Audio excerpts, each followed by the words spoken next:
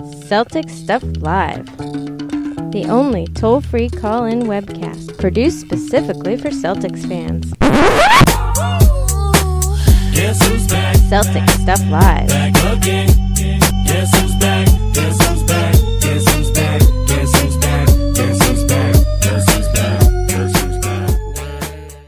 Welcome to Celtics Stuff Live on CLNS Radio, the leading online provider of audio and video coverage for Boston sports. Don't forget to follow John and I on Twitter at CSL_Justin and at CSL_Duke. And if you have questions for the show, at CSL_tweet live, as well as following all of the CLNS Radio at CLNS Radio. John, welcome back. We're getting real close to the draft. I know we've got big plans for draft night. Just to kind of put that out for everybody, we'll have one more show before our big draft night show, so all of the details, including guests, timing, etc., are going to come out on next Monday's show. However, I'm getting pretty pumped up. We've started to see some workouts coming through, and nobody better to have on the show than Jeff Goodman from ESPN to break down some of these. Who do we take at number 3? I know the trade conversation was a big part of our last show, but, there really isn't going to be any trades until draft night. So in the meantime, we have to plan, prepare, and discuss potential picks for number 3. I've got my heart set on Jaylen Brown. That's right. That's your guy. That's your guy right there. Regardless of the shot chart. You made a spot for him in your Christmas card list already, and it's good. I appreciate it. I'm not there yet. I'm not there with you on Jaylen Brown. I still think that, I think Chris is a guy to look at. I think Bender's a guy to look at. I'm not just saying it because they're high on the board. I think they're a better fit, and I think I'm Murray. I think that's probably my third guy now. I think it's about shooting, and I'm not sure about the future on Jaylen Brown on that, but we'll get into. No, that's definitely a question mark. There's no doubt. So, What's your top 3 in order? What is your top 3? If I were going order, I would say it's Chris, probably Bender, and then Murray. All right, and I'm Brown, and then Murray, and then Chris. I think that's what I don't know. I've been flip-flopping Murray and Chris. I think it's Chris and then Murray. I think it's still. No, I definitely am Brown, Chris, and then Murray. But Chris made kind of a leap. It's really interesting how far up the board, because really, for top 3 consideration, he wasn't there. But then Draft Express goes and makes us all think twice. Well, that's it. And what's interesting, and I think I've been kind of running this through in my head. Okay, put your tinfoil hat on. I'm thinking they're waiting until the finals are done before they come out with one more. They'll explain the reasonings why certain players are in certain places. But we've gone almost 2 weeks here now with Marquise Chris in that third spot without any sort of explanation whatsoever. And you got to think it's not a mistake. There seems to be murmurings that they like him. We like this guy here. It's just interesting to see that go down that way. I'm not sure what it means. I'm not sure if it's a smoke signal and they're trying to get the other teams to understand. The one thing I would say, I think the Celtics have been more transparent, and maybe not transparent, in this draft process than I can ever remember them being. I cannot remember them, 2 weeks before the draft, talking about Murray having set the record, the Celtics record for threes made. Well, did you know that's the threes made record for this year? Did you know that? Right. Nobody knows that. Yeah. You and I were talking about, but they made it sound like it was like, it's this long-standing deal. It lasted like 3 weeks or 2 weeks. This is... Yeah, they just started having people in. It's like... It was an overhype. Now, listen, he is a great shooter. Sure. And that's why I think on the pick, you've got to gamble on the pick. That's why I like Brown. That's why I like Chris. I think they're big swings of the bat. Yep. Really in that mold, I should be more in favor of Bender than I am. But I don't know why I can't get on the Bender train. Maybe it's because, and you watch more college basketball. You're more prepared for the draft. I'm not trying to act like I'm an expert. That's exactly why we're bringing Jeff Goodman on. Hey, look, I get to have my opinion, and maybe I'm not a basketball IQ scouting coming in expert, but I know that for sure Brown and Chris are big swings of the bat. Lots of athleticism, lots of reasons to think that they could be great in this league, but they could be Gerald Green for all I know.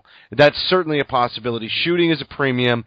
I also like the younger guys. Another reason why Bender should be on my board, but he's not. Murray is a shooter, but then there's questions about defense and athleticism, and I think that's one of the questions I've got to ask Jeff Goodman. But he's still a swing of the bat because he's young and he can shoot, and that's a skill that I think with everybody watching Golden State is a skill that everybody is placing a premium on at this point. Yeah. No, that's true. That's true. I think one thing that Jeff does a really good job. Jeff has a really good handle on Kentucky. He's got a great handle on Ben Simmons. He does a lot covering the Duke guys. So, we're going to have the top of this draft. There's very few people who know not just the college game, but the people who surround the college game. He knows these guys, the AAU coaches. I mean, he knows that stuff in and out. And certainly I've had my battles with Jeff on the Rondo question going back years. He was very much not a supporter of Rajon Rondo and made that pretty clear. But that's I think that aside from that, Jeff, there's very few people you can talk to that know more. I may disagree with him on Rondo, but he is a well-sourced and a really good reporter on the college game and a local guy, too. So we love to support the local guys here. Glad to have him. And I think that this is what an exciting time right now, right? What an exciting time. All this going on. The NBA Finals wrapping up, and we've got the draft literally like 10 days away now. It's unbelievable. Yeah, and we definitely do have to talk about the finals because I think it's bogus that Draymond Green's getting suspended. We'll get to that. Everybody, make sure you can follow Celtic Stuff Live on Facebook, facebook.com/Celtic Stuff Live, as well as facebook.com/CLNS fans for all of the CLNS radio network. We've got an app as well for iOS and Android, so simply search CLNS Radio in your app marketplace. And there's the YouTube channel, youtube.com/CLNS Radio with high-definition, full-length locker room interviews. The Garden Report with Jared Weiss, who's done an awesome job. And there will be a draft night Garden Report as well with Jared. So everybody be looking for that. And real quick, a shout-out to our sponsor, Loot Crate, which is a monthly subscription box service for geeks, nerds, comic book lovers, and pop culture aficionados. For just less than $20 a month, subscribers receive a mystery box containing at least $45 worth of collectibles, figurines, apparel, and memorabilia. June's theme, we'll be exploring some of the ways things can go wrong with dystopia, featuring classics like RoboCop, Terminator 2 Judgment Day, and The Matrix, along with some new favorites, BioShock Infinite and Fallout 4. So they've got a figure, cool collectibles, and a dystoporific monthly tee. Head to lootcrate.com/CLNS Radio. Enter the promo code CLNS. That'll save you $3 on any new subscription. Joining us now, Jeff Goodman from ESPN. Jeff, we're getting real close to the draft. I really think nobody better than yourself to join John and I and really break this down. And as we'll talk, I know you mentioned just before we came on, Danny's a hard one to figure out, but John and I aren't exactly on the same page with who we think the Celtics should take at number 3 if they do keep the pick. So we're excited to bring in your expert opinion to either help fuel our debate and fire or maybe settle some of that debate. But all right, who wants Bender? One of you wants Bender, I guarantee it. Not me. Well, I mean, I got to be honest. He's not my top pick. He's not. We were just before you came on, Jeff. We were talking about who's our top 3 for the top 3, and of course, we're taking Simmons and Ingram out of the mix just because we think they'll be gone there. They're gone. I said I'm going with the raw freak of a kid in Chris. Yep. Then I'm going Bender, and then I'm going Murray. What do you think? Am I? Is there egg? Let me throw mine in. Yeah, exactly. I want to hear both. And then Jeff could crush us. Right, exactly. So mine is Brown, then Chris, and then Murray. And I don't have Bender. Bender makes me nervous. I don't know why. I'm not the expert you are, but he makes me nervous. Listen, he's the one guy I don't have a great feel for just because I haven't seen him live. So, you watch him on tape, and certainly he's skilled, he's long, and with Porzingis' success this year, kind of makes it more of the hip pick, right? So I think somebody, I'm not sure it's going to be Danny, but I think somebody will take him higher than maybe he would have gone a year or two ago because, again, right now international guys are probably more kind of hip because of Porzingis. I like the Chris Dunn pick first. To me, I wouldn't go Jaylen Brown number one just because he can't shoot the ball. He's not a great shooter. Sure, he fits what they need in terms of a big, strong wing, who can come in right away, and he's tough. And there are a couple things that worry me about Jaylen Brown. One, that he doesn't shoot the ball that well. Two, that I'm not sure he loves basketball. He's got a lot of other interests. I don't think he's going to eat, sleep, and breathe basketball, and I'm not sure about that because, again, he's a very, very bright, different type of kid, very unique. So that kind of scares me a little bit because you want somebody that's all about basketball, right? That's going to. Does he remind you of Rondo in a way? Like the only reason I ask is I've never. Yes, yeah. Exactly. A little bit. I mean, there are a couple similarities just because neither really love media attention, and neither ever, they never did. They're both pretty smart and kind of loners. So there are some, yes, there are certainly some similarities there.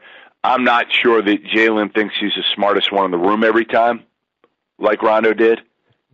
That's the one thing that I just don't think that's the case, but I don't know it for sure. I don't know Jaylen that well. I've probably interviewed him a half dozen times. I've seen him play probably 30 or 40 times in person over the last few years. He played bully ball too. He's a guy that because he's so big and strong and advanced physically in AAU ball, he used to just kind of be able to bully his way through. Last year at Cal, if you watch him, especially at the end of the year, not able to do it as much. He needs to work in his decision-making. I compare him a little bit to Stanley Johnson, the rookie with the Pistons this past year. But Stanley shot it well, much better than I thought. I don't think Jaylen's going to be able to do that. So I'd have Jaylen probably closer to fifth than first on my rankings if I was going to go 1 through 5, because I think there's probably 5, maybe 6 if you put Marquise Chris in the equation that are going to be in the mix if they keep the number 3 spot. I like Chris Dunn. But let me give it the caveat. I like Chris Dunn if they can move Marcus Smart before they draft Chris Dunn. Because I don't think you can play those guys together that well. I think, Marcus Smart then becomes your first guard off the bench, which is fine. I mean, that's kind of what he should be. I just think then you have too many guys that really point guards or guards that aren't great shooters with Chris, with Marcus Smart, with Terry Rozier. Maybe you move Rozier, but I don't think he's got any value. So it'd be better to move Marcus Smart if you could. And I think, again, Chris Dunn, they're different defensively, but Chris Dunn is terrific defensively, plays the passing lanes really well. He's much quicker, more explosive than Marcus Smart. He's also a point guard. Marcus Smart's really not a point guard. Let me ask you, Jeff, because I think, you probably can tell from the list of players that we're making up. Yeah. We're doing it by need, which of course you're never supposed to do. You're doing the right thing. And Danny won't. Right. Yeah, Danny won't do it by need. That's how we have 18 guards in the roster right now. Exactly. That's right. That's right. That's Flair. Guards and 4 men. Guard. And I think you're right. It seems to make. We shouldn't be looking at that. And that's probably part of the reason why Chris Dunn has gotten a bit of a short shift with a lot of Celtics fans looking at this, is because they're saying, well, he's another point guard who can't shoot. He's got all these great things about him. We all saw him at PC and doing great down there for the Friars, but we need this. Do you think that maybe we're it's more likely that maybe a player on the roster gets moved, or do you think it's just I guess what I'm saying is, how big of a gap do you think there is from Chris Dunn to maybe 4, 5, 6? I mean, how much? No, it's not a huge gap. No, it's absolutely not a huge gap. I just like Chris. Again, he's the new age point guard. If you look at it and say, who's the guy who's got a chance to be top 5 in his position in 5 years in the NBA, I would say Chris Dunn is the most likely to be a top 5 point guard in the league because, again, his speed, his athleticism, his ability to defend, his ability to pass and make people better. The only thing he doesn't do well is shoot the ball, and that's an area that usually the NBA people feel like with work, you've got a chance to improve that more than anything else. I talked to people recently who even said, like, okay, can you really improve your handle? It's hard to. Yeah, you can get a little bit better, but you can't go from a guy with a poor handle to a really good handle. Can you improve your defense? Well, yeah, but Chris Dunn's already got it. Buddy Hield, the big question mark with Buddy Hield and Jamal Murray is defensively, right? So, you could pair one of those guys with Avery in the backcourt, but do you want to pair one of those guys with Isaiah in the backcourt? Hell no. Like that's the worry. Now, Buddy Hield was much better early in his career than he was this past year at Oklahoma defensively because he had to expend so much energy in the offensive end. So I think he's got a chance to be a better defensive player than Murray, who, it was funny, when Murray was in last week in Boston, I was kind of joking at the end. He made a comment, if I had come back or something like that. I don't remember what it was pertaining to, but Kentucky's got a player coming in this coming season, a point guard named De'Aaron Fox, who's like John Wall. I mean, super athletic, super fast and explosive. And I said, well, then you would have had to try to, guard De'Aaron Fox. And he gave me a look, like one of those looks where you're looking through somebody. He was so upset that I said it. And he was like, well, I guarded Tyler Ulis this past year. And I'm like, yeah, Tyler Ulis is still 5'8", like he's not super athletic. And you couldn't guard him, by the way. You couldn't guard Tyler Ulis. You can't guard me. So that's the real worry I have with Jamal Murray is, can he guard anybody? He can really score, and I think he's better in terms of his court vision and ability to make people better than he displayed this past year when he had to play the 2 because Kentucky had Tyler Ulis with the ball in his hands and they needed Murray to score. Do you look at Murray as sort of high-end payout as like a J.J. Redick? Is that how you view him as sort of his role on the team? Pure. Yeah, I don't think he'll be the pure shooter that Redick is, but I think he can do a little bit more off the bounce than Redick could, especially early in his career. Redick was more one-dimensional as an NBA guy early in his career. He's just a catch-and-shoot guy. Murray will be able to get by some guys. He's more athletic than people think. So I think Murray will be a very, very good player in this league. I think Buddy Hield will be a very, very good player in this league, too. I think all these guys have been shortchanged in a sense that, yeah, I don't know if I do know. Like, I'd be shocked if any of them were franchise players, okay?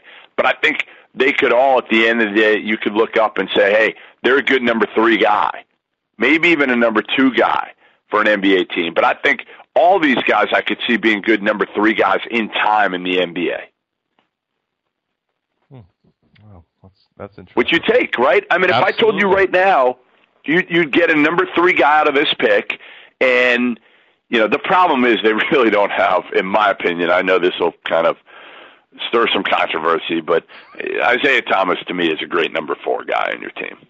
I mean, I know he was a 1 this year, and he went to the All-Star game and took him to the playoffs and the Promised Land and all this, but you can't win deep into the playoffs to me with Isaiah Thomas being your 1, 2, maybe your 3, depending on who your 1 and 2 are. I know my guess is many people, including you guys, will disagree with me on that, and you watched him more than I did this past year, but I've watched Isaiah Thomas since he was 14 years old. And maybe that's my problem is I've already got it in my head what Isaiah Thomas is. But I don't think he's good defensively. I think he's a guy that fit what they needed this past year perfectly. But I don't think that's what you want him to be for a team that you expect or you're hoping is going to go deep into the playoffs. Yeah. I think that's. I mean, I don't know 3, 4, but I think you're right. It's certainly not a top 1 or 2 guy. I think you're right about that. I mean, certainly the league's changed, and you can get by with smaller. And I mean, we've seen, obviously this year. I mean, 10, 15, 20 years ago, a guy his size could do what he's doing right now. I don't think. Yep. I mean, Iverson was obviously a different breed of human. Yeah. I think, right. Yes. But yes. what he's done now, I mean, this is it's part of this chain. It's rules. It's this pace and space. It allows a 5-something guard doing those things, but you couldn't have done that then. And no. That's okay. I think, for like you said, for what he is now, it's great. But if we're still talking about Ainge's ideal world, he's getting 2 max contract guys. Right. Right. I don't think happens, but if he does, well, he's already third right there, right? So you're not. I don't think you're that far off at all, Jeff. I just think if you can get a 3 guy in this draft, okay, let's say you can get a 3 guy in this draft, and you somehow sign a number 2 guy in your team. I don't know if you're going to get it out of this free agent group. You may get another 3 if you're lucky, and then next year the Nets pick has to be a number 1. I mean, that's the key. The key is, can next year's Nets pick be the number 1 pick in the draft, and can it be somebody like Harry Giles, if he comes back from the knee injury, who is absolutely sensational if he's healthy? He'll play at Duke this year, coming off a second knee injury in the past 3 years. But this draft next year is high-powered, loaded at the top. There's going to be a lot more, so they could get a franchise player, I think, out of next year's draft a whole lot easier than they'll get it out of this year's. Yeah, I always thought that next year's pick, and maybe even the year after that, depending on who comes out next year, were the 2 more valuable picks. And I agree with that take 100%. I guess a question I'd have for you, so now we're talking about the Celtics bringing in maybe their number 2 guy in free agency. A lot of talk about somebody like Nicholas Batum. Is that somebody you put at a number 2, or is he really still in that number 3 mold? So why would they offer the max? Tons of people are in favor of throwing them a max contract at Nicholas Batum. Don't you have to throw a max contract at a top 2, or are we just looking at the landscape changing so substantially because of the TV deal that now we're going to throw max money at a number 3? Yeah, but then you handcuff yourself. So, is Batum that much better than what you already have? Everybody's looking at it as, all right, can we get there quicker, right? I mean, can we just get our team better immediately? And certainly Batum gives you something that maybe you don't have, gives you something that's a little bit more proven as well. It's not like he's a knockdown shooter, by the way. He's a good shooter, but he's not a, J.J. Redick by any means. So you're going to pay him or Harrison Barnes, let's say. Harrison Barnes is the one that I think is really intriguing. Just because I do think somebody's going to pay him, maybe not max, but close to it. Probably max. Somebody will pay him max. So, if you're the Celtics, do you take a shot on that, knowing that he could be a number 3 guy, and you're going to pay him $20-something million a year to be a number 3 guy? Or do you just say to yourself, listen, we're going to save our money until we can maybe hit it with somebody and kind of go with what we have and add some young pieces these next couple of years? It's a tough situation Danny's in, because you definitely don't want to overpay and handcuff yourself to the future, but you also feel like, hey, do you roll the dice on a kid like Harrison Barnes? I wouldn't and pay that much money, but if you're him, do you say, hey, maybe here he could turn himself into a number 2 guy, and we'll hit it in the draft a year from now. We'll get our number 3 guy this year in the draft, and then we're in business in a few years. Yeah, absolutely. I mean, and that's the but like you said, it's a tough thing, because rolling that money at Harrison Barnes, and you've certainly, I'm sure you've covered Harrison for many years. Forever. Forever. He came out.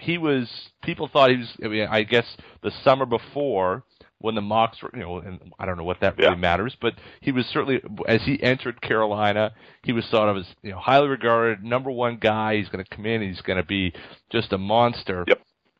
But he showed, and this is my recollection, was that he was not like the jump on my back guys. I'm the number 1 scorer guy at Carolina, and that, I think, he's really shown, even in obviously in Golden State, and who would be next to Steph and Clay, he isn't that type of guy. And that to me is more troubling about giving him the money than maybe the fact that he hasn't shown it yet at Golden State. It's going back to Carolina. This has been a trend here, wouldn't you say?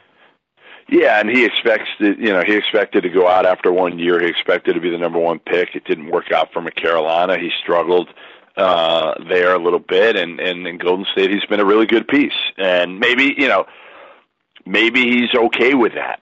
I've known Harrison a long time. I think he'd like to be more than that, especially if he comes off winning 2 straight NBA titles. Maybe he says to himself, hey, you know what?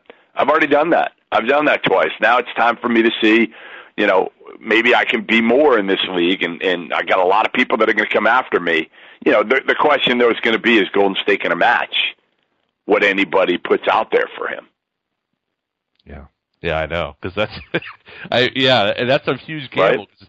You look at that and their salary cap situation. Of course, they're not paying Curry now, but they're going to have to max him out at the super max rate. I mean, they're going to have a huge payroll. They're paying max money to Draymond. They've got a good contract to Clay, who will still be underpaid in the relative to the new cap. But you're going to max out. Yeah, that's a tough question. But it sounds like Golden State is totally willing that if Harrison Barnes says, look, I want to go try to be a number 2. And why wouldn't they? If they're going to attract free agents and they're going to keep people happy, they've got to allow players with the ability to go and maximize their contract and their opportunities somewhere else. They're going to have to promote that. They can't hold a guy down, so to speak. That's a very wise thing for them to support that. Not to mention, they can just keep bringing pieces in because they're going to get a good people want to play for them. Yeah, Absolutely. People want to play for them. So they'll get another free agent. It may not be Harrison Barnes, but it'll be somebody like him. It'll be the chemistry that's kind of the big thing is, who do you bring in? Are they okay with Draymond and how he operates right now and how his mouth operates? And Steph and Clay Steph's a joke to play with. I mean, anybody who ever has a problem with Steph, I've never heard a bad word about him ever. Mm-hmm. Yeah. No, he's almost the golden child now for sure, in a lot of positive ways. Of positive ways. So let me ask you this, though. We were going to save this, and John and I were going to talk about it after the interview, but Draymond Green, does he deserve to get suspended? I didn't think so. I would have... Again, to me, I'm with you. I think it's one of those where really Game 5 of the NBA Finals, really you're going to hit them with that. I know you shouldn't be looking at it that way of, it should be done, like a call is made in the first quarter, same should be in the fourth quarter. So you'd say, don't look at it as if it's Game 5 of the NBA Finals, just look at it as if it's a regular game, but you can't. And I just don't think I don't think what he did really warranted it that much. I've watched it a couple times. I don't know. I wouldn't do it. I thought that was. I'm not saying it was the right thing to do, but to me, in the moment, to your point about its playoffs, I don't think it was so egregious that it deserved a suspension from a game. And almost there's a manufacturing of suspense here in a way because and it needs exactly it. And it needs it because I thought Cleveland would tie it up 2-2, and everybody said it that the Oklahoma City and Golden State series was the series. Now that was 3-1, and I don't think we really thought that. If any team could do it, it was Golden State, but I don't think anybody thought Golden State was necessarily going to take that series. I think we all thought it was OKC, Durant, LeBron, Westbrook. That was going to be the big showdown, and then it didn't happen. What a ton of suspense. Just a great series. But everybody said that's basically the finals. What we just watched in the Western Conference Finals was the big premier matchup. That's why they need to almost manufacture this. I'm not saying the league is, I don't have the tinfoil hat on. I'm not saying, but there's no downside for the league to go ahead and do it, and they have enough material to say we can justify the suspension. Exactly. Yeah, I would agree with that, and certainly you're right. It's something where to me now that you get to Game 6 and it's in Cleveland and everybody's what's the talk then is, well, Cleveland back home, they got momentum again, they win and it's a one-game series. I mean, listen, the league would love Game 7. Why wouldn't they? Everybody's watching. Think of the excess money they make, through Game 7. So, yeah, I'm not sure they did it for that reason, but I certainly, again, looking back on it, I'm surprised they did it. Yeah. Well, Justin brought up Durant.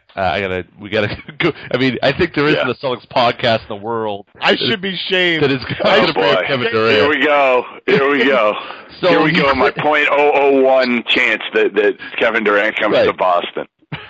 So you're saying there's a chance thing, I'm saying there's a chance. Yes, I'm saying there's a chance. I'm not going to completely discount it. Listen, here's the thing with Kevin Durant. I've known him a long time too. I don't claim I know him well now at all. What I will say is he's a little bit of a different kid, very, very loyal. Now I think things have changed a little bit from what I've heard over the last couple of years, that people have gotten into his head a little bit more. But I still would be very, very surprised if he left Oklahoma City. Just would. I mean, I just feel like, again, he's got a connection to that city, to those fans, and it would be hard for him to walk this year, especially. I think maybe a year from now. But they had a good year. They came darn close. He knows he's got as much there to win it all this year, unless he goes to Golden State. He's got as much in Oklahoma City as he will any other spot he goes, if not more. And again, Steven Adams is only getting better. That was their first year under Billy Donovan, so they were still picking up a system. It was Kevin Durant's, first year back from a major injury, and he was pretty healthy for the most part this year. So I just think, if I'm looking at it from the outside, I'd be very surprised if he leaves Oklahoma City this year. Yeah. And my sense on the complete outside, knowing him a whole lot less than you do, Jeff, is that the loyalty thing is so important to him. And one thing we talked about last week on the show was the impact of Russell Westbrook on this decision. Westbrook being a free agent next year, along with Ibaka. How much of this do you think plays a part in what Russell's going to do? Because it seems that, if Russell's going to leave in a year, and Kevin knows that, does that have a bigger impact on what Kevin wants to do? Well, he can do it next year, though. But he can wait and see next year. The 1-1. Right? I mean, why wouldn't you do that? Why wouldn't you just keep the team together, and you're going to have the same opportunity a year from now? You see kind of what happens this year, because you're going to have another shot at least. I just, again, unless he really, the only thing that's been interesting with him is, the love affair he had with the media in Oklahoma City kind of turned a little bit a couple of years ago when he got hurt, and now he doesn't seem to trust media overall. Now, will that matter at the end of the day? I don't know, but I certainly think, again, his attitude's changed a little bit, where he was kind of the golden child up until maybe a few years ago when he got hurt and they didn't do as well in the postseason. Jeff, there's been a couple of articles out there that link Durant to two New York Knicks staffers, Brian Keefe and Joshua Longstaff. Do you know about Durant's relationship with those coaches? Has the media made, more of that than is really there, or is Durant pretty close to those two individuals? I don't know. I mean, I know Keith's from around here. I know he was in Oklahoma City. I can't imagine he's going to go anywhere for a staffer. If he was going to do that, he'd probably go. I think the Wizards they hired David Atkins, who was his former assistant coach at Montrose Christian in high school. They hired Atkins a couple of years ago. So I actually thought a couple of years ago, I really did think when they hired Atkins that there was a decent chance that Kevin Durant would go back to back home and play for DC, especially with the Wizards, because of the fact of Beal and John Wall.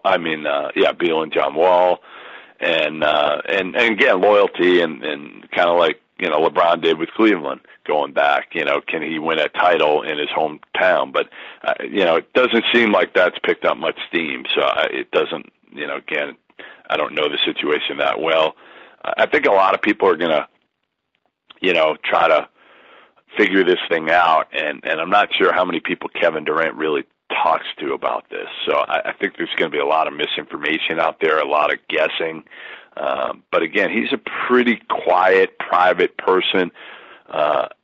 Certainly his agent will know. His mother, Wanda, will definitely know.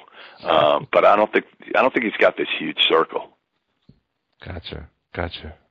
But just to bring it back to the draft a little bit. Now we've thoroughly investigated that 0.1% chance. And to be honest with you, I think there's a lot of poop. I think 0.1% chance is a good thing. The fact the Celtics are even have a 0.1% chance or whatever that is. Yeah, whatever. They're in the mix. Yeah, get a meeting. Get a meeting because it only helps. And I really think one of the reasons they're getting the meeting, if they get it, is going to be Brad Stevens. I mean, he's the biggest sales tool they have right now. Beautiful. That's great. Now, going back to the draft, we want to really just there's a couple of other things we want to get through before we go through here. Going back to Marquise Chris. Yep. This is a kid that's played ball, I think 5 years. I think I read. I mean, he's new to the game generally. Yep. But we were talking about, I look at the guy, I look at the video, I didn't watch a lot of, I can't stay up that late. Sure. I got kids, I got to get to work in the morning. You can't stay up and watch, It's hard. Pac-12. Yeah. But, I look at him, and in terms of how he stands, he looks to me like Harrison Barnes. In terms of he's got that kind of upright nature to him that Barnes has. I don't think that's necessarily the comparison, but stretch. He's bigger. He's bigger. He's longer. He's 6'10" instead of 7.5, 6'8" like Harrison, and he's more athletic. Harrison is athletic. He just doesn't use his athleticism very often. Yeah, this he seems like he's on a pogo stick. I mean, it really. Yeah, and he can shoot it. Yeah. How far away is he though? I think pretty far. Yeah, he's the high upside guy. It's funny. I sent a tweet out back in November. Nobody had him on their top 100. Like, if you look at any of the mock drafts or even top 100 lists, nobody had him on there. I saw him a couple of years ago in AAU ball, and I love his potential. So I remember I sent out a tweet in November saying something like, whatever, he had like 24 points in his first game or second game or something like that, 18 points. And I said, Marquise Chris, name to watch, could be, will be a first rounder at some point. Now, I didn't think he'd be a first rounder really this year even, and certainly not a lottery pick. Nobody did. But, again, you look at the high upside, the ceiling for a 6'10" guy who can shoot it like he can, and also is really athletic. Really good kid, like you said, hasn't played a ton. He's probably like a higher, I compare him, I guess, to like a high character Markieff Morris, but more athletic. But that type of player maybe, face up four. The big question for him is again, the mental part of it, and also the rebounding. He's not a great rebounder. For his size, he should be. For his athleticism and his size, he should be. So I think Marquise Chris at number 3 would be too high for me. I just think there's guys in the mix there that you know what you're going to get. And again, I think a lot of people are just skimming over Buddy Hield. And I think he could be the guy at the end of the day. I really do. I think he could be the guy at number 3. And nobody's got him in their mock drafts. And nobody knows because Danny, let's face it, Danny's very, very smart in what he does here leading up to the draft. He's going to tell everybody, a different guy. He's going to leak a different name to everybody, so nobody knows who he wants, so that maybe he can encourage somebody to come forward with a trade to get that guy. That's what he should be doing. I mean, he should be, dropping a name to me and dropping a different name to Chad Ford and a different name to Adrian Wojnarowski, whatever. I mean, that's what I would do if I were him. That's how the game has to be played. If you play it and you're honest going into this, it probably hurts you more than it helps you. Is he, do you think that, in terms of a trade, do you think that's the ultimate goal? I mean, you said he should be, but do you think that's what he's really pushing, is to deal this third pick? Well, I mean, again, it depends on what there is. Sure, that's you want to look at that and see what you can get to help your team now. Okay, all these guys are guys that are probably going to take some time to develop, and where if you can bring on a guy now and trade that third pick for somebody that can help you that's already a couple of years along. I mean, even, would you do the number 3 pick for Jahlil Okafor today, who's a year further on in his development? Certainly he's got some issues. We saw them this year mostly off the court and defensively. But would you trade that pick for Jahlil Okafor today? Yeah, I would. I'm souring on that now. I've said yes in the past, but I'm falling away on that deal now. Well, I would for Noel, but you do it for Nerlens? Yeah, I think I would, just because I think Brad needs more space. If you look at how Jared Sullinger was utilized, and he even had to move inside the three-point line, and we know that Brad wants to be jacking threes. That's always been in his mix, and I just think Okafor doesn't quite fit how Brad would like to run it. See, here's what I would do. Here's a trade I would do if I were the Celtics. I would do Marcus Smart and number 16 for Nerlens. I like that. I'd do that today, and then you get your rim protector, your shot blocker, guy who gives you something completely different than what you have. And you can draft Dunn, who we know you're high on. There you go. Absolutely. There you go. Yeah. Yep. So you have Chris Dunn and Nerlens, 2 great defensive players who Brad will love, and you have your point guard of the future. You have a guy who makes your team better. And then you've got to go out there and sign a wing who can shoot the ball. Which shouldn't be, again, I'm not saying it's easy, but it's a whole lot easier to find that than again, a high level point guard or, a shot blocker of, I still say Nerlens is as good a shot blocker as I've ever seen. Now, again, I didn't see some of those guys back in the day. Bill Russell and some of those guys. But to me, Nerlens is as good of a shot blocker as there is in the NBA today. Well, then you can go out and get a Batum, to your point. Yeah. And you could even play Crowder at the 4, right? There's no reason Crowder can't move to the 4 for this team. No reason. Absolutely not. He's certainly tough enough to guard 4s. And you keep your toughness. You keep your toughness because, again, Chris Dunn, he can't guard guys like Smart can. He can't guard, big threes like Marcus. He can't box out Porzingis. Right. No, he's not going to have that move in the late stages of the game. Right. He's a different type of defender. Again, he gets in passing lanes. He's got quick hands. He's so fast and explosive from baseline to baseline. So that's what I would do. That would be my thought is if you could trade Smart and the 16 for Nerlens, draft Chris Dunn, and then get Chris Dunn to be able to shoot the ball better, that would help. But, again, we underrate, including myself, listen, Avery Bradley has become a good shooter. Right. We forget that. Like, Avery's become a good shooter. Okay, Isaiah can make enough shots. They need to add one more guy that maybe comes in with a second unit that can really, really make shots. That's a knockdown. And that's why I like Buddy Hield for him. Because I think Buddy is the second best shooter in this draft. The best shooter in the draft isn't somebody you're going to take, but it's Kyle Welcher at Gonzaga. He's the best pure shooter. Is your top, like John and I rattled off our top 3 to set the stage for the interview. Yep. Do you go Dunn, Hield, and then player number 3? Who's player number 3? I go Dunn, Hield. I don't know what to do with Bender. I'll admit, I just don't. I haven't seen him enough, so I can't say. I would go Dunn, Hield, and then honestly, to me, I'm not sure between Bender, Brown, and Murray. I'd probably go Bender 3, Brown 4, Murray 5. I know Murray made 79 of 100 threes. That's great and all, but that's got everybody excited about him going to the Celtics. Now he can shoot. He's a very good player. Let's not get carried away here because he made 79 of 100 threes, and in one drill. Yeah. Bill Wilcher. No doubt. And that was Wilcher. With nobody guarding him, by the way.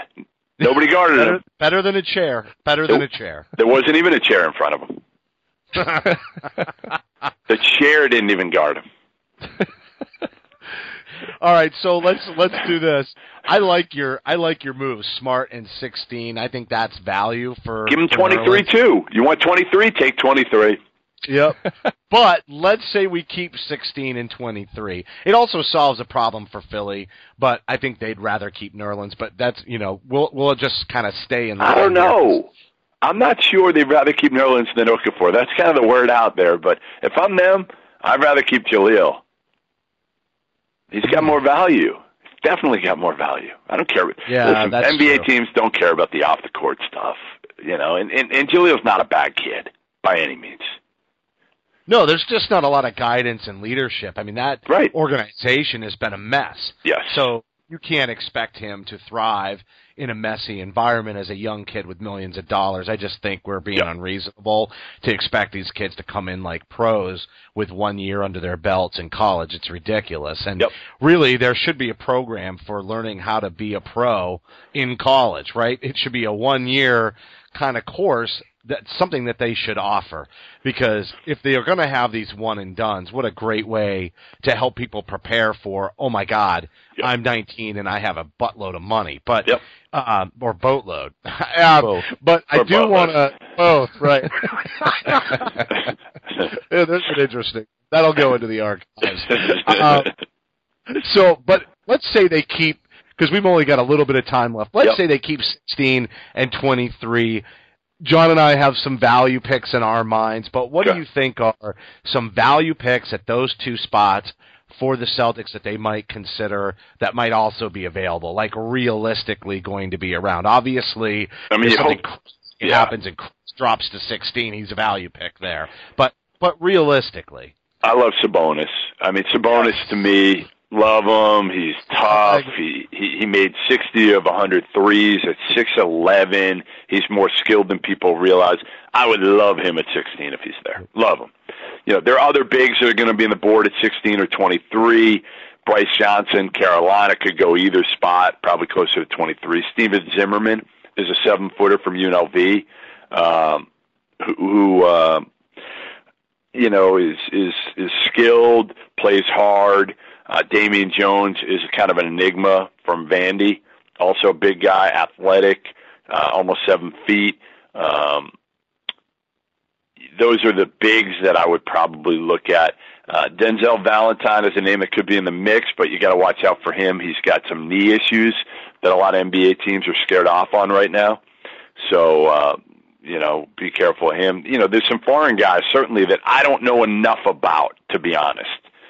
Juan Hernan Gomez is one. Certainly this kid Zizic is a big kid. So they'll be in the mix too. I would probably stay away from Shaq Diallo. That's a guy whose name has kind of come up a lot lately for the Celtics, it seems. Yeah, I can't imagine they're going to take him. I'd be surprised. Deontay Davis is another one.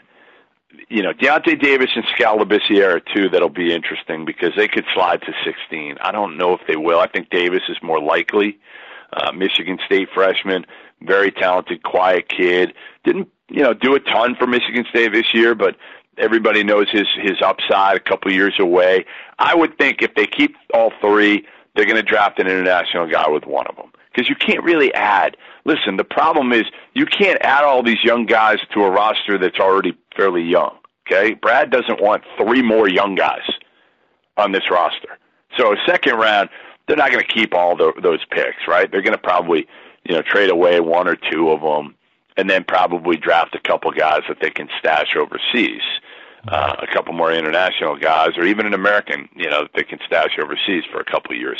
But I even think with those first 3 first-round picks, I just don't see a way that they're going to draft 3 guys and keep all 3, because that means they got to keep them on the roster. And I just don't think they have room for 3 guys. Yeah, and then, oh, by the way, they got 5 more picks in the second round, too. So like I said, though, they'll trade like 2 of those. Yeah. My guess is they'll end up, if I had to guess, they'd end up drafting 6 of the 8 picks. 5 or 6. Really? Interesting. Yeah, I bet you they end up keeping 6 of the 8, and out of those 6, 1 or 2 are international guys. That'd be my guess. So they'll end up picking, 4 or 5. I mean, listen, Austin Age spends a lot of time overseas.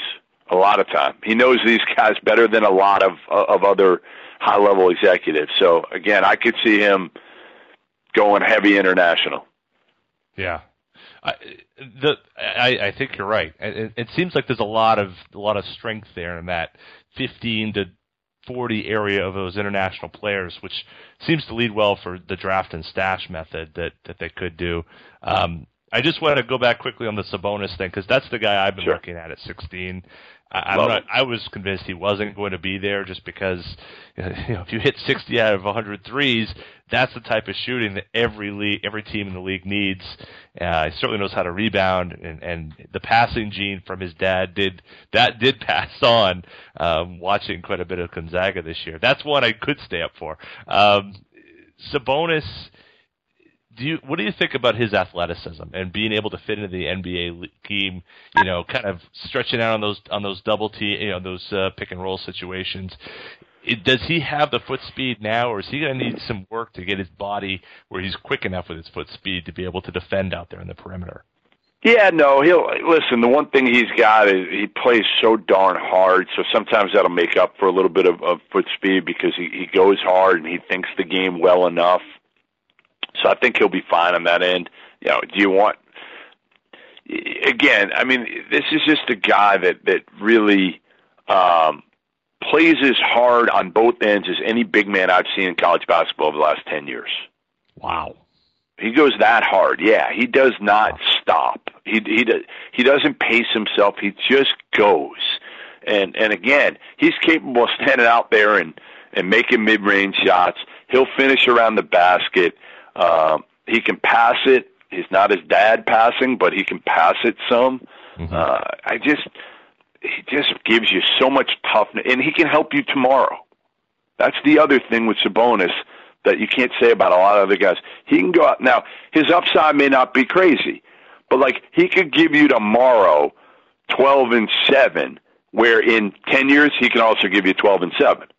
Mm-hmm. You know what I'm saying? He'd be a great rotation big, or even you put him at the 4. You could put him at the 4 if you got four other really good guys around him, and he'll just be a killer. And they could certainly use a 4 and a 5 right now. So that a tough 4. Yeah, a tough 4. They got too many Sully, Olynyk. Yeah. The one thing that people are going to say with Sabonis is, all right, like Olynyk, like they said about Olynyk, short arms coming out, and not a great athlete. Well, Sabonis is a better athlete, much better athlete than Kelly. And again, he gives you something that I don't know who else you have on the front line that's a killer like that. I mean, Jay Crowder, obviously. Right. But other than that, you got a lot of kind of skilled 4s or athletic, Zeller, who didn't play much. But again, he's different than what they have. And they need that position to have shooting range. Look at what happened to the club when Kelly Olynyk went down just around the All-Star break. That was detrimental. I'm not downgrading Crowder's absence or the injury that was lingering, but we knew that. We knew he was heart and soul. Kelly Olynyk was role player, but a very necessary role that he filled that they missed greatly when he was out. Yeah, no, absolutely. I mean, you want to have kind of different looks at your 4 spot, right? I mean, you want to have a pick and pop 4. You want to have a tough. I think Sabonis can give you a little bit of both. I mean, obviously, what he's built on is toughness and just going hard. But I think he's more than capable of stepping out and making shots. All right, Jeff. This interview has been awesome, and you ended it on a high note with John and I because we're both huge on Sabonis. Good. So you gave us you might have knocked us around a little bit on our top 3 for the 3, but you closed it nice. You left on a good note for John and I because and to John's point, I think we both did think that maybe Sabonis would go at least 2 or 3 picks before 16 because it sounds like workout's going well for him. I think his stock is rising.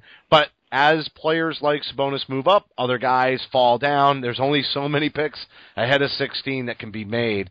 So I also like some of these guys that you threw out there as potential value picks at 16 and 23. And let's face it, come draft night in a week and a half, all of this is going to be totally different. Anything can happen for the Celtics this year. Yeah, they might not have any picks going into draft night. Who knows with Danny, right?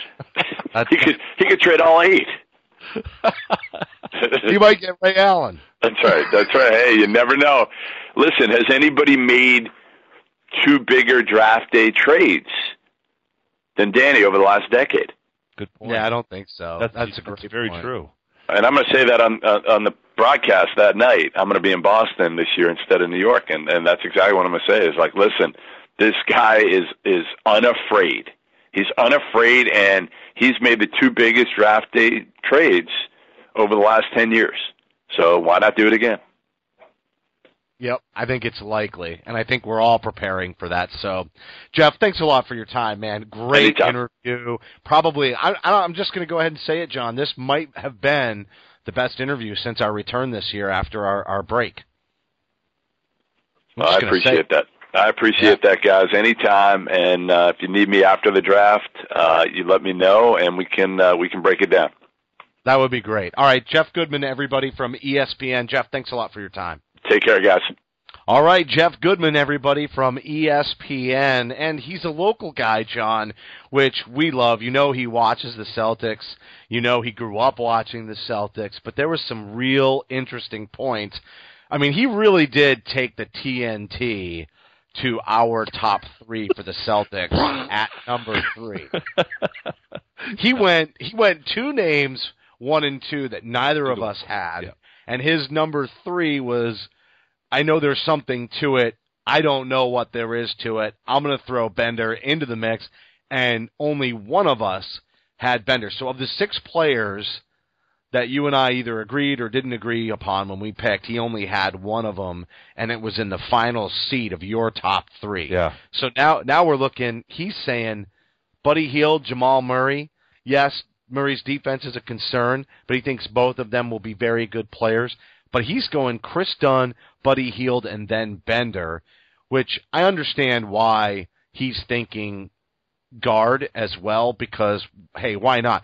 And Dunn isn't that old. He's still not 20, so he's still a high upside younger player. But Hield is right in there, and he doesn't think that the 4 years in college is necessarily going to hamper ultimate output, although he doesn't see a number 1 or a number 2 in this draft, really. Yeah. Not beyond the first 2 picks. Right. And I think that's fair. I think that there is a gap there after 1 and 2. The other thing I would say is that it's kind of been Steve Kyler there of Basketball Insiders. He was saying this morning that the Lakers haven't really locked in on a number 2 yet, and that's just as similar as, which is the same situation as last year, because last year at this time they hadn't locked in on D'Angelo Russell at this point, because at this point a year ago it was really all about, and I mean all about, really working with Okafor. So I don't think, first of all, I think Jeff is concerned, considering it's a done deal that Ingram will be going to the Lakers. I'm not sure that, some reporting seems to indicate the Lakers aren't quite sold yet. That doesn't mean they won't be, but they're just doing due diligence. I just think the PR hit on that, especially after D'Angelo's troubles this year, might be more than they can handle, that they may actually be manipulated by the circumstances to just fall in line with conventional wisdom, because you really can't lose on a player like Ingram. The other thing I'll say with that, too, though, is if Ingram did fall to the Celtics, do you think that all but guarantees a trade of that number 3 pick? Because you got to think there are other teams out there that at that point would be willing to throw some pretty good value with the Celtics. I don't know. I don't think it guarantees it, though. I think it really – I don't think it changes the calculus for the Celtics, and I don't think it certainly increases the offers, but I'm not sure that the Celtics are more. I think they're trying their damnedest to deal that pick as it is. So, what's 1 times 1? It's still 1. I still think that's the the goal here is to move the pick, but I think they are going to be happier if they're unsuccessful in getting Ingram, because he checks a lot of boxes of things the Celtics need, and he has upside, and he can get a great deal better. So it basically allows you to And he's put on a lot of weight, too. I mean, he's shown a commitment to adding the pounds. So if that's true, if he could put another 30 pounds on over the next 2 or 3 years, that would really benefit him. I'm not going to fall into the lightweight player as a major downside trap, because I don't think that's necessarily the case. But every pro, with the trainers and the nutritionists and everything that you get with a pro club, he should be able to pack on weight, even if it's exaggerated, the reports about how much weight he's put on over the last year to 18 months. Another thing I thought Goodman was interesting on, and we didn't get into it because you and I are both really high on Marcus Smart, but he did say, hey, move Marcus Smart in 16, or hell, I'll even throw in 23 and get Nerlens from Philadelphia and then draft Dunn. I think that says a lot about how much Jeff thinks of Chris Dunn and what he can contribute. And he defined him, or he labeled him, as a new age point guard. Yeah, which I thought was a very interesting. I don't think he's the shooter to be a prototypical new age point guard that you really need to have today. But at the same point, he's quick. He's got long arms, which is something that you really need to have to be a great defender in today's game. He can dribble, penetrate. He can distribute. Very different look than Marcus Smart. I don't think, though, that the value on that trade is in the right order. I think Smart and 16 is way too much to give up for Nerlens Noel, personally. I think what we saw with the deal with Atlanta is really good evidence of that. The rumored deal of sending Teague to Philly for what appeared to be Noel, Stauskas, really Philly throwing in a lot more to get a point guard who wasn't even to closing out, to the point of closing out games for the Hawks at the end of some of really important playoff games, even against the Celtics. So for me, I think it's not. If anything, it's even up. Smart for Noel or Smart for Okafor. I don't think you have to throw anything into the mix if you're the Celtics to get that deal done. They're the ones with the overabundance of big guys. I don't think. And we're the ones with the overabundance of point guards, right, and combo guards, right, which is why it seems like such a natural fit, for a trade that way. It does. No, I agree. There does seem to be some but I think that's too much to give up. Assets, though, and to his point, they can't make all these picks. They can certainly draft and stash. Other than the Spurs, I don't even know if draft and stash has had a consistent impact in the NBA. The Spurs might be the exception to that, and maybe you can come up with a couple of other players.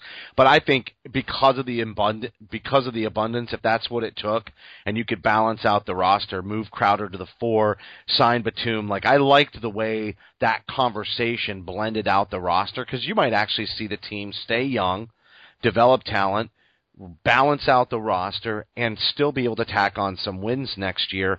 Batum, again, I'm not high on a max contract, but bringing in Batum for a reasonable contract, and I think that's a possibility for the Celtics. Could be somebody's going to overpay, and you don't wind up getting a guy like that. But I think there is a way to balance out this roster. The other thing he said, you know how high I am on Brown.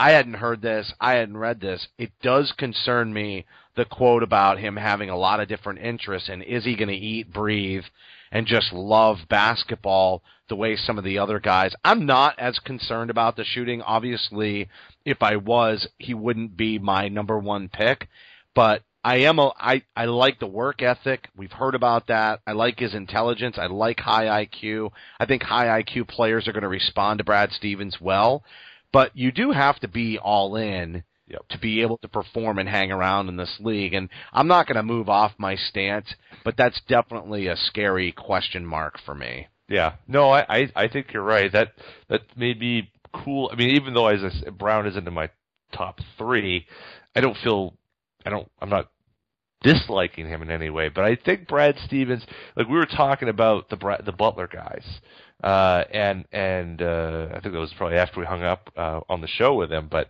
the Butler guys and all the players that he's done well with, Jay Crowder, Isaiah, Smart, Bradley, they love basketball. They love the game. Like it is eat, sleep, drink basketball. And if your varied interests are out there, how well does that mesh with what Brad Stevens has shown to be his model for success? I think he can be successful with a lot of players. I think it's fine as long as the priorities are in the right order. These guys do have distractions. Look at Okafor. One of his favorite distractions is drinking. Yeah. So let's just be real about that. It could be that Brown's interests are very healthy and maybe more healthy than a lot of other players. And in that vein, it may not be that big of a concern. However, if the priorities are out of order, it doesn't matter how smart you are. If you're spending your time trying to figure out how you're going to run, your new business because you own 3 companies as an NBA player, and they're your priority over playing basketball, and basketball is just a way of funneling funds into other business opportunities, well, then that's obviously a concern.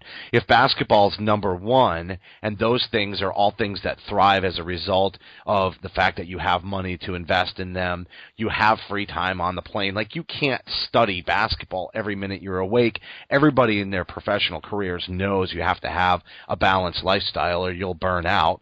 And that has happened to players. Players have burned out in the NBA by overdoing it. You need to be a well-rounded individual. I think Brad supports that. But in that conversation, I think we have to come back to Sabonis because you're talking about a player that really fits this mold. He said he has one of the highest motors that he's seen in the forward position of anyone over the last 10 years. And obviously Jeff follows college basketball very closely. That's a big plus, regardless of the questions that you have about maybe athleticism and does it translate. 2 things came out of that supported our love for Sabonis. 1, 60 out of 100 three-pointers at one workout. That's pretty strong for a power forward in the NBA. And secondly, this high motor conversation. Yeah, absolutely. I think I'm even more sold on him now. Especially the 60 out of 100 threes thing, because that to me, yes, no one's guarding him, so but. The point is that he's working on that aspect of his game. He really wasn't much more than a 15, 18-foot jump shooter. He wasn't shooting the college 3 a lot. So to be able to go to the next step now and translate that into already working on an NBA 3, that's really, he's not a big shot blocker. He's not going to be, owning the paint, but I think I'm going to get killed for this. But the guy that I look at is Marc Gasol. I think Marc Gasol, his passing, his intelligence, his motor now, and then you add to that a 3-point shot. I'm not sure he's going to be the defender that Marc Gasol was, but I think that's... No, I don't think he can be, because the thing with Gasol was all the added weight, and Gasol got in shape and then got the kind of length and quickness, lateral quickness, to be that defender. I don't think Sabonis' issue is weight the way that Marc Gasol's was. However, a lot of the comparables that you're putting out there are there. It might be maybe not the same shot blocker, but deeper range.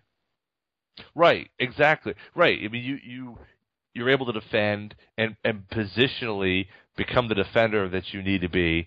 I mean, you don't need to be the shot blocker to be the best center in the league or to be defensive player of the year. You just really need to be a complete package of a player, and that's Gasol was able to do that. And of course, he had great defenders around him. But I'm almost at this point, I'm almost thinking you trade up for him. I mean, package some of these picks, take 23, get 16, and go up to the low lottery and get this guy, because I'm really thinking with the depth of this draft, John, you might be onto something. 16 and 23 may be more valuable to a team than 12 to 15, wherever they need to land. Yeah. Just because they say, I think, what was the range? Range was like 30 picks, 15 to 45, I think is what I read. Yeah. That felt like the separation in talent really wasn't there. So maybe a team is like, well, we're not going to get high payout for being this high up in the lottery. So unless a team like the Celtics has their eyes locked in on a specific player because they fit culture, they fit the way that the coach wants to play the game, they fit, the energy, all of that. That might make a lot of sense for a team to trade with the Celtics because we do have an abundance of picks. We can't make them all. Why not trade up and just get your guy? The other thing I want to say is draft and stash is definitely a high likelihood. I didn't know that about Austin Ainge, but Jeff said Austin spends a lot of time overseas. I think at least with some of those second-round picks, we can count on draft and stash scenarios. I don't know that we needed to be told that Austin Ainge was overseas for us to know that that was a likelihood, because it's almost a no-brainer that that's the scenario that we're looking at with 8 picks in the draft. However, I like the fact that the team is going in that direction and that they're developing who is probably going to replace his father with this organization based on this extension, the success that they've had, the familiarity. You have to think that Austin's eventually going to succeed his father with the organization, unless that time doesn't come quickly enough. Other than that, though, it's nice to know that he's over there. Maybe they'll hit on some of these overseas picks. The final thing I want to get to before we close the show, Isaiah Thomas. Goodman he said, I'm going to get blasted for this. We might as well close the show and give our opinions. Mm-hmm. But he said, really, he's a good number 4 guy in this league on a championship caliber team. He said maybe number 3. I've always thought 3. I definitely did not think 1, 2. I don't know that I drop him to 4. Where do you stand on that? Well, yeah, I mean, after he said that, I was like, I don't think it's completely ridiculous, actually, because you look at the teams playing right now, right? You got, even looking at Cleveland, looking at the Warriors, look at if you want to go back 2 years ago, the Spurs and the Heat. I mean, I think you look at all those teams. Is Isaiah better than the third best player? Is he better than Bosch? Is he better than 3 years ago? Is he better than Parker? Is he better than in this finals? Is he better than Draymond Green? Is he better than Kevin Love? Well, I guess there's some debate about that right now, but there's a strong debate about that. Yeah, right now. I mean, but I think you could argue if Kevin Love was somewhere else, he wouldn't be. He would be more valuable. If he was here, he'd be the best player on the roster, not Isaiah Thomas. But the defense is the concern for Brad in that scenario. I think that's what has me. But that has me pause on Kevin Love, even though I think some team is going to take a risk and get a high reward if Cleveland decides to move on. Yeah, I think Kevin Love is in a bad situation that is not. No one is doing their, you do your best to take away all of the issues that you have as a team, and the coach is trying to hide all the weaknesses.